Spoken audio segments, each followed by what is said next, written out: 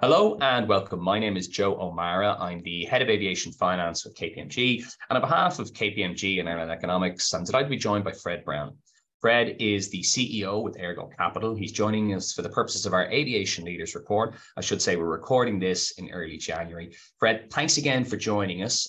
Before we get into the meat of the conversation, do you want to tell our watchers a little bit about Ergo Capital? Hi, Joe, and thanks for having me on your program. Just to give you a brief summary of Ergo's history since 1999, when the company was founded. Basically, it was founded by myself and an entrepreneur called Dennis O'Brien, based out of Dublin. So essentially, we've three phases over that last 22 years. The first being 1999, 2014. We basically were a very heavy trading mentality type company. We bought over 200 aircraft, including actually buying Safair, which at the time was Africa's largest lessor at the time. Essentially, we're doing 737 Classics, MD-80s. And obviously, look, those airplanes were aging. So towards the end of 2010, 11, we decided to sell down most of these aircraft. So by 2014, we went from 110 planes at our peak around the 2009 period down to around, believe it or not, 11 planes with only a fleet value of 30 million by the time we got to 2014, which essentially brought us to our next phase, which was the 2014 to 2019 period. So enter Carval and their head of transportation, who very good contact of mine, Justin Bradburn. And we essentially worked out that obviously at the relatively low level of aircraft we're at, we need to transition to newer mainstream aircraft, which needed lots of capital. Carval were an excellent fit. Dennis O'Brien exited, and Carval took 90%, and I took a 10% stake in the enterprise going forward. So with the capital and the team, we rapidly built up basically a mainly midlife fleet of approximately 80 aircraft by the time we entered 2017.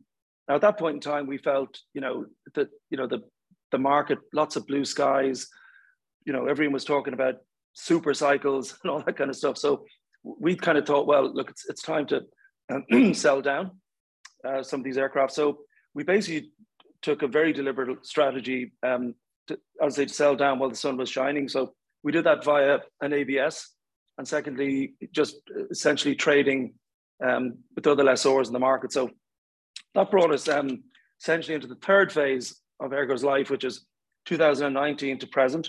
So because of that sell down I just mentioned, we entered the pandemic with only 20 owned aircraft, down from 80. So it was a huge sell down, and obviously we looked pretty good because going into the pandemic we were very slim.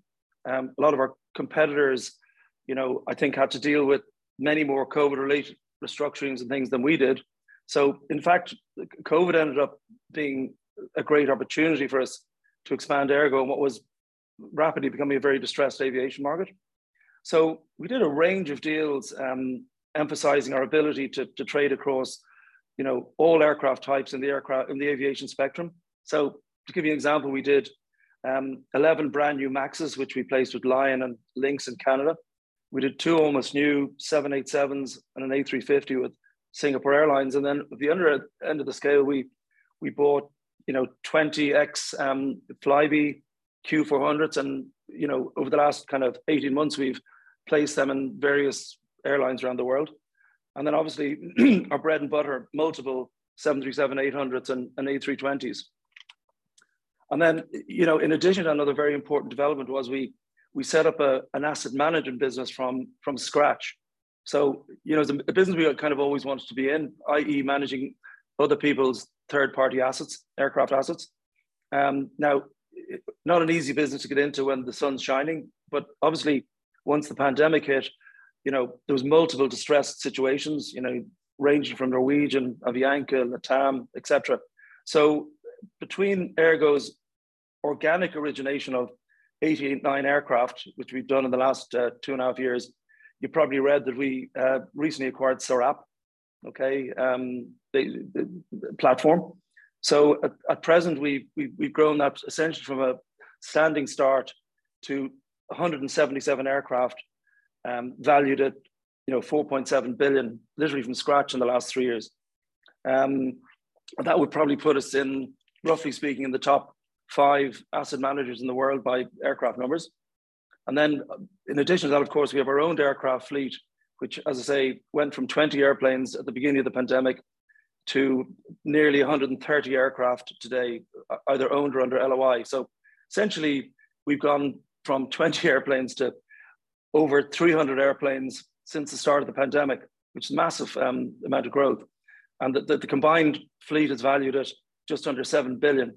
So that again, certainly by aircraft numbers and value, etc., probably puts us into the top 15 in the world. So I think it's been a hell of an achievement over the last 3 years to do that. And obviously we're looking forward to the next 5 years to grow it even further. So that's basically where we are. No, and a great story and a really interesting one, Fred, and gives you now a perspective over a large portion of the market, given the size of that fleet. Can you talk to us how you've seen kind of the recovery in air travel evolve, from your customer base over the course of last year? And I'm particularly interested as to what nuances you saw across different geographies.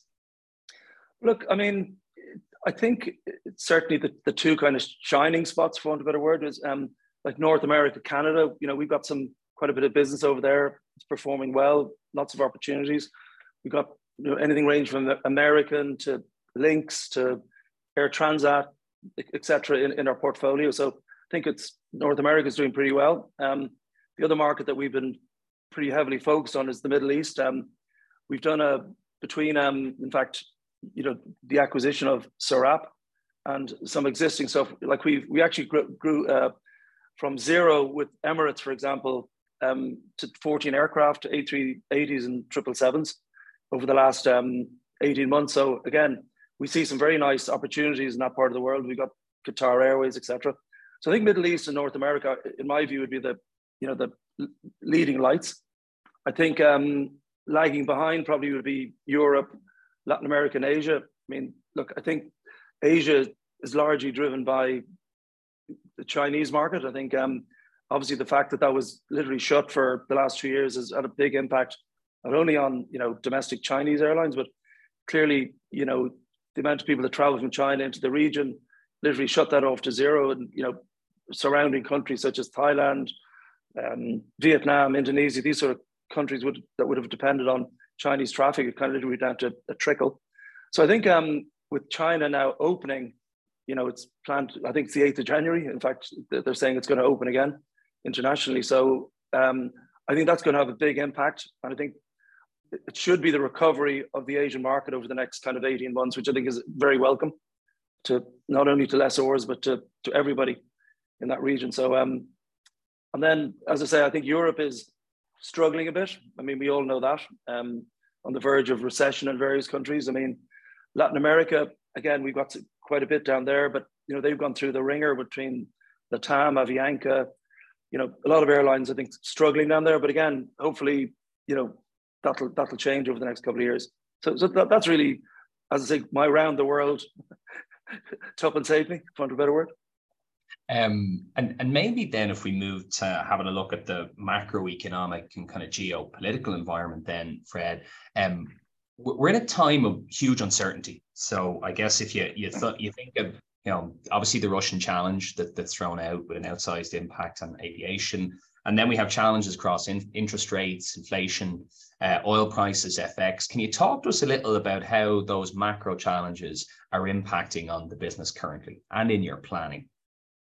Yeah, look, I mean, whether it's aviation or any other business, I mean, look, interest rates and inflation have come back like with the vengeance. I mean, look, we went through, I don't know, kind of a golden period of like almost zero interest rates and benign inflation. So obviously it's come as a bit of a shock to everyone. My God, look, interest rates have, shot up. I mean, spiked, inflation. I think the inflation certainly in the European market, I mean, is a lot of it's around the energy crisis, coming out of the Russia-Ukraine situation.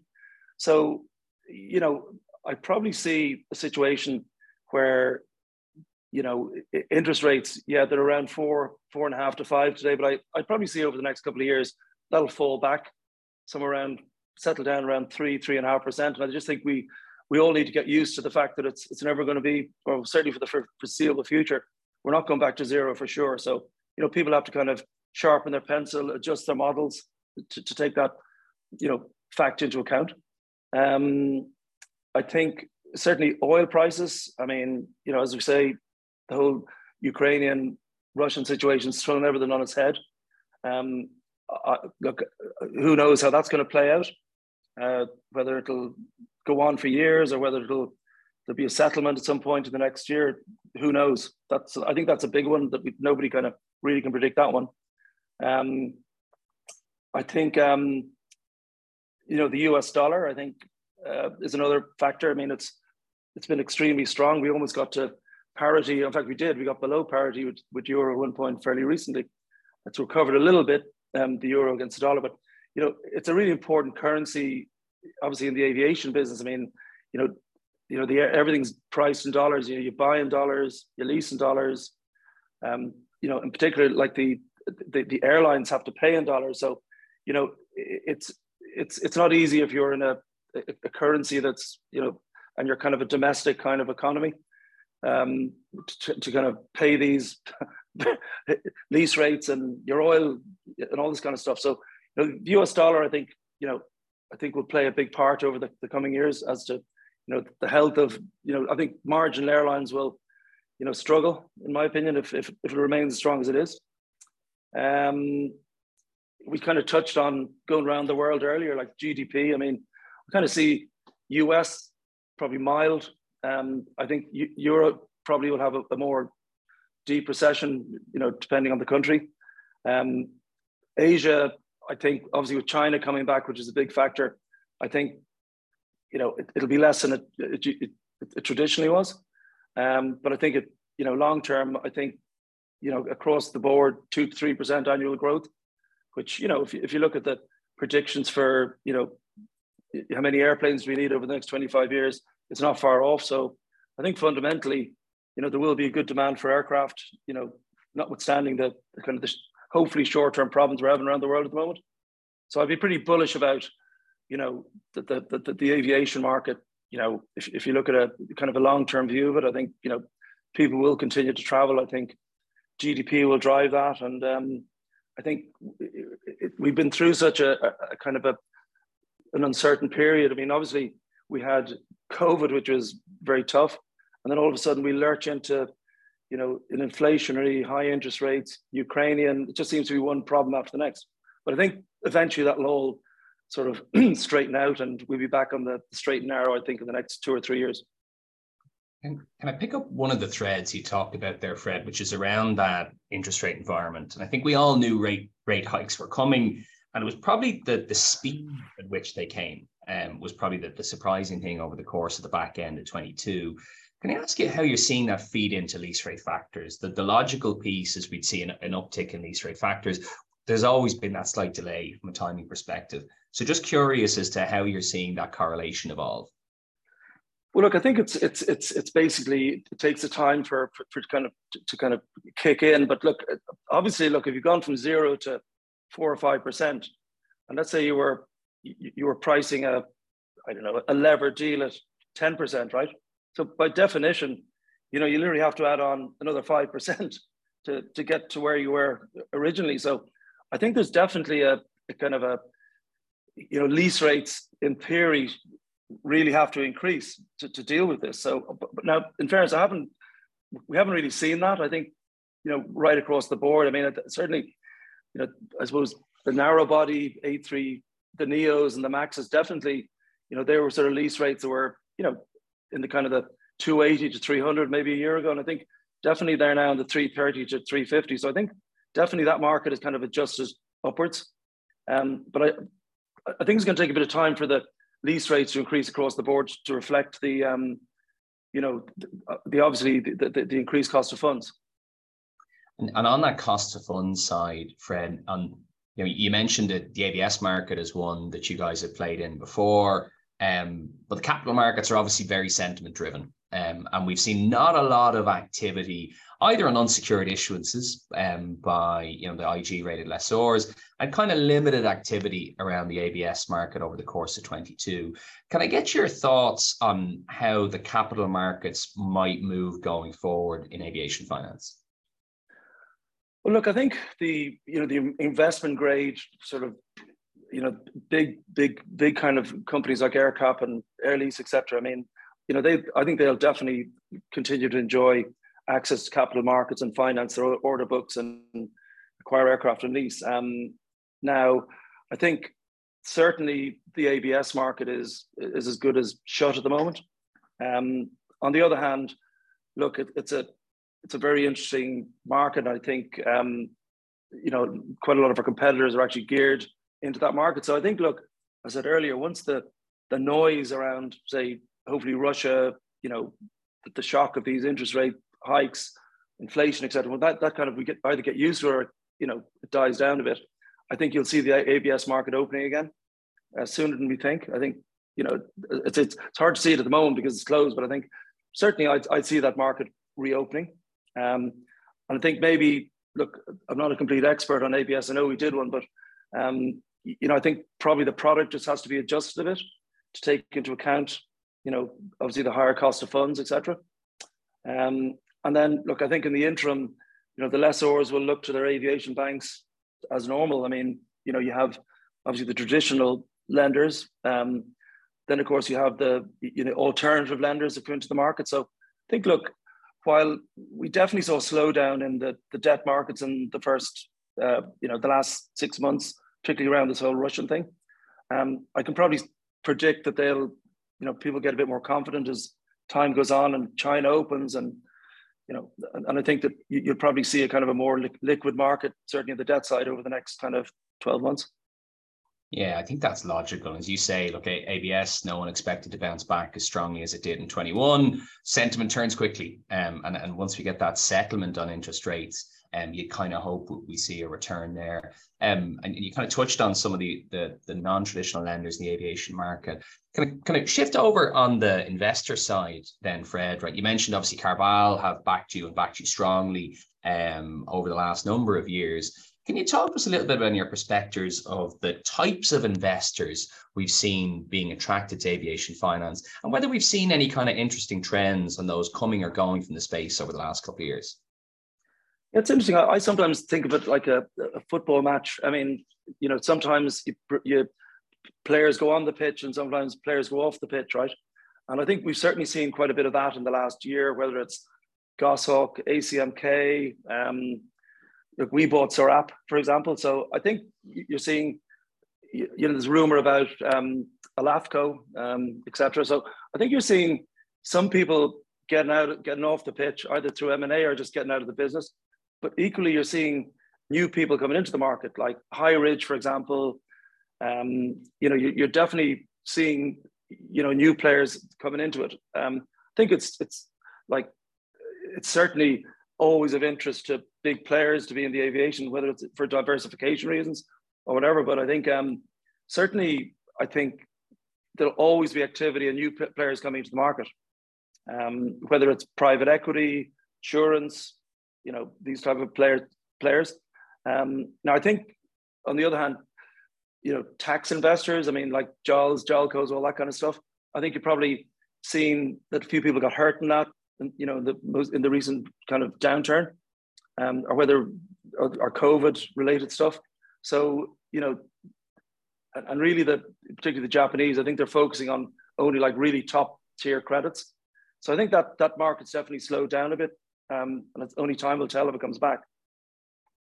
And I suppose the competitive element then, interesting your thoughts around aircraft as an asset class and how that has evolved. I mean, pre-COVID, I think there was a clear maturing of aviation finance as a general asset class, and its attractiveness to lots of different types of investors, has taken, an outsized hit on COVID, an outsized hit on Russia, but on the flip side, shown an awful lot of resilience, both in aviation finance and the sector more generally. Your thoughts on how aircraft compare to other asset classes in attracting investors? Look, I think, an aircraft, leasing deal in particular, it's relatively stable, predictable values, you know, generally reasonably strong current yields and cash flows. Look, there's fairly controlled supply and demand. I mean, look, I don't know what exactly the number is, but there's only around 25,000 or a bit more actually commercial jets out there. So it's quite easy to sort of see, you know, to get the, as I say, the controlled supply demand situation. Now, on the other hand, they're kind of illiquid compared to bonds and equity, but on the other hand, positive, it's a mobile asset compared to, say, a real estate deal. You know, if something bombs in one sort of market, you can fly the plane to another market. So I think that's always been the case with aircraft leasing. But on the other hand, look, as you touched on earlier, like it is cyclical. You know, we had everything thrown at us in the last few years during COVID and, you know, the recent Russian situation. But I think it's a lot more resilient than it used to be. I can remember, I must be going back, giving my age away here now, but going back 25 years, I mean, I think it was at the outbreak of the first Gulf War, there was, you know, the top 10 lessors at the time, every one of them failed apart from ILFC. That included like the likes of GPA, Electra, etc. So, you know, it's very interesting to see, having gone into this particular sort of COVID, etc. downturn, that literally no lessor failed, which I think is amazing. And it just shows how the model has adapted. You're probably seeing, you know, certainly the top lessors and top 20, all have very strong shareholders in the background. And, you know, they were able to withstand what was, you know, if the same model was 20 years ago, that, you know, you would have seen a massive amount of failure. So I think it's a very resilient model now these days, the lessor model. And maybe keeping with that theme on the lessor model, Fred, you know, we have seen an increase in the popularity of leasing post-COVID. We've seen the importance that lessors played in keeping a lot of airlines alive, right, from deferral arrangements, and working closely with their airline customers, you know, in navigating solutions while we worked our way through the crisis. We've seen the 50% threshold breached on the leasing side. Your thoughts on, does that trend line continue? Over the medium term, it always has, but just interested, do you think it's you know, continuing to go that way? And has the pandemic given rise to a kind of sustainable step change in the importance of the leasing channel? Look, as I just said, look, it's been incredibly resilient, the lessor market. I mean, as I say, no failures through a particularly nasty downturn. So I think it's fundamental and growing for the, you know, in terms of aircraft financing. As you said, it's over 50% today. And I think I can certainly see that trend continuing upwards towards the 60%. So, you know, I think we're here to stay. I mean, you know, when I joined GPA in 1985, the market was 3% lessors. So it's incredible that kind of, you know, whatever it is, 30 years later, it's heading towards 60%.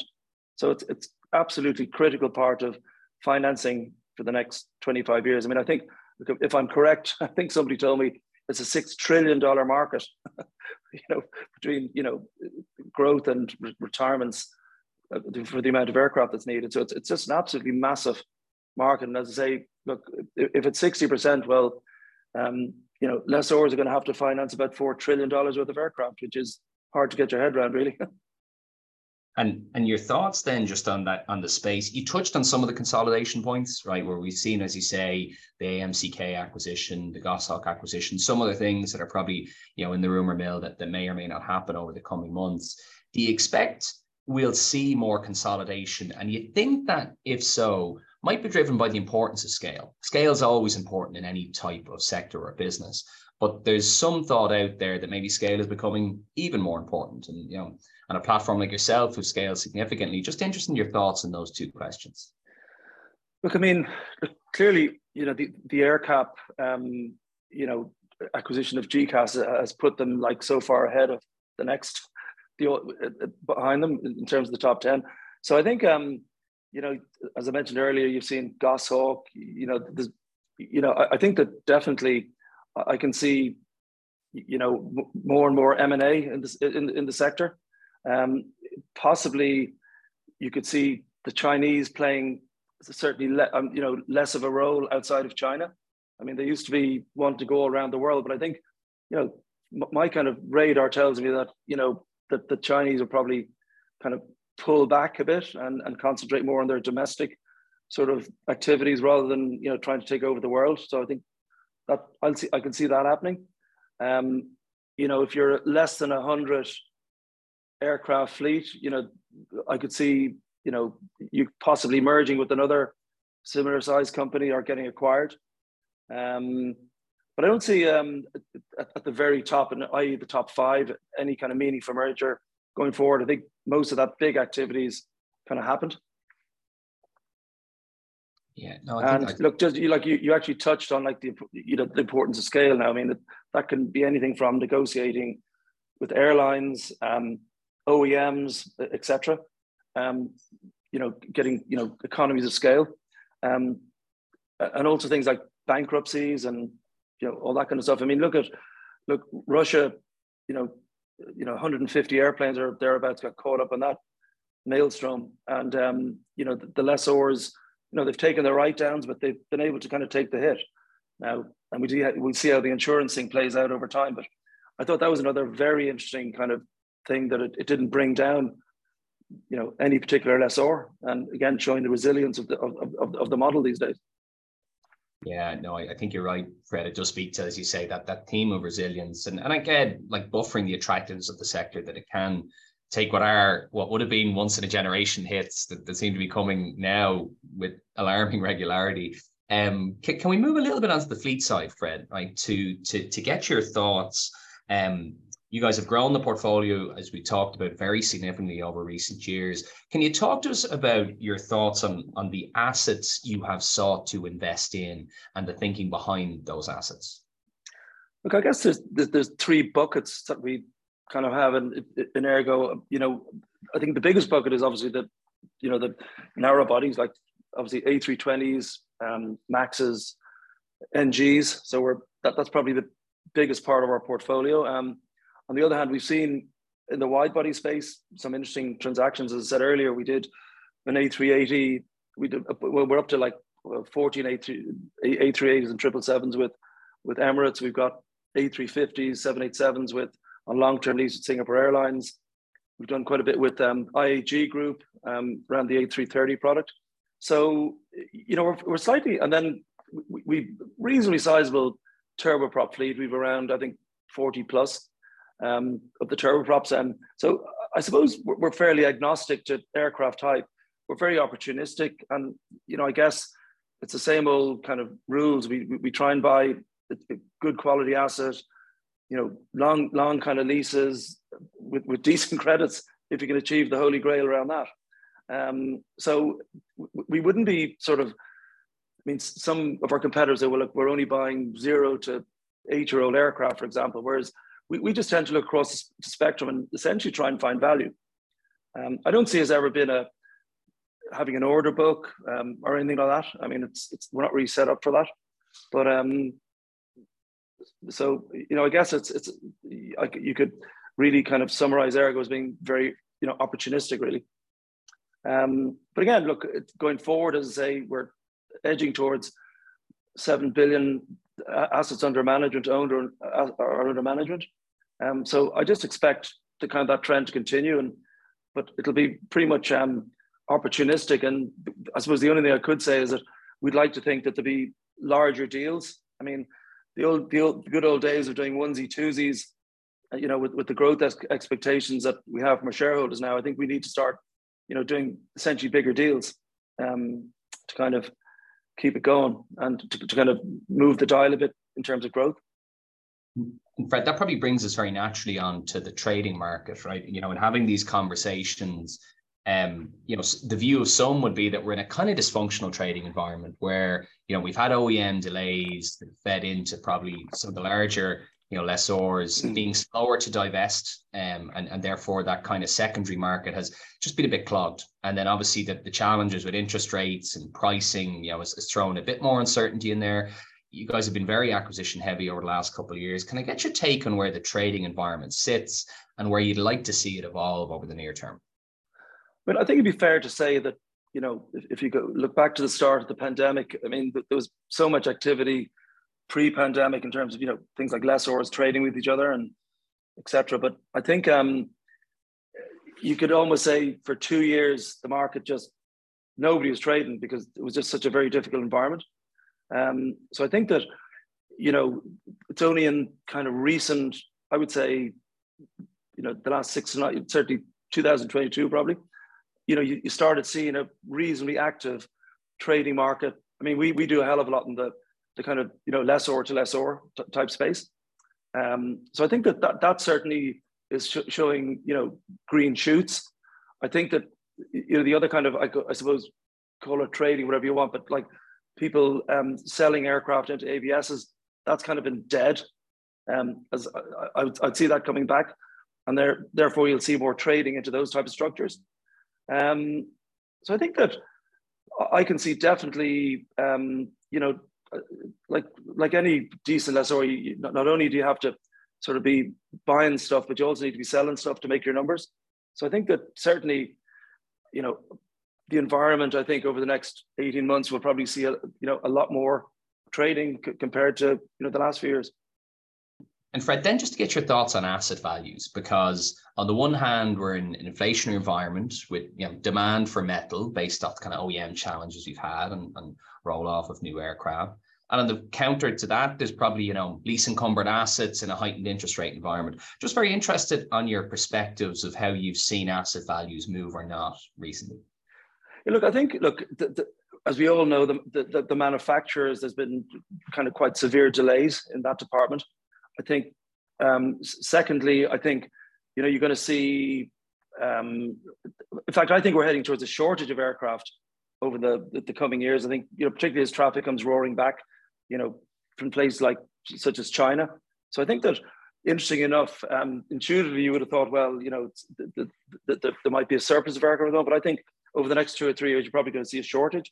And therefore, I think values will go back up in aircraft, and I think lease rates will go up. So I think I can see a situation where fairly quickly asset values are going to, recover quite substantially.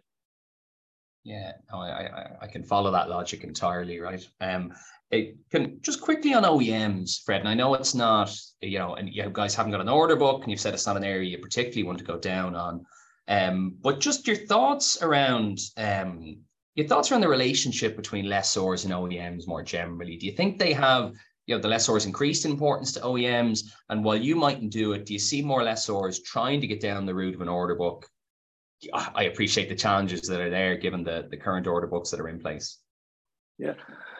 Well, look, I mean, as we touched on earlier, we're kind of thinking 60% of the future production is going to be gobbled up by lessors. So it's absolutely critical, the relationship between the big lessors and maybe people with order books and the OEM. So I think, if anything, I think it's going to become even more critical, the relationship between the big OEMs and the lessors.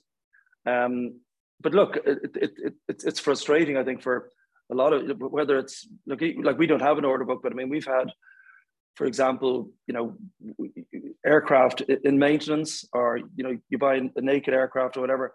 It's just blowingly slow getting the planes back out because of supply chain issues. So it's really slowed down. For example, we bought those 20 Q400s out of Flybe, and it's taken a lot longer than we thought to get them fixed up, mainly due to kind of supply chain issues, as I mentioned, and secondly, getting people to work the production line. So it's a real problem, if you ask me. The whole, the supply of getting aircraft, back out up into the air because of these kind of, people and supply chain issues. Yeah, and one that's probably gonna, like I mentioned your point on trading and hopefully it coming back in a real way this year. It's just going to be a challenge, isn't it? And one that we see continue. Fred, lots of great thoughts and insights there. Just in closing, as you're looking out over the rest of this year, what are your optimism levels like? We talked about lots of opportunities there, but still a significant degree of uncertainty and challenge. What are your optimism levels like looking out? I think, look, I think, as I said earlier, I think we're probably heading out into a shortage of aircraft, so that should help lease rates and asset values. I think, look, China coming back into the fray, very important, particularly for the Asian market. I think the whole Russian-Ukrainian thing, I think, is a big elephant in the room. Who knows how that's going to go? But if I was to give you out of 10, I'd say I'm a 7 out of 10 in terms of optimism. I'm gonna assume that's on the high end, 7. yeah, I would be. Fred, listen, as always, I'd like to thank you for your insights, and on behalf of KPMG and Airline Economics, wish you and Ergo a very successful 2023. Thank you very much, Joe. Appreciate it.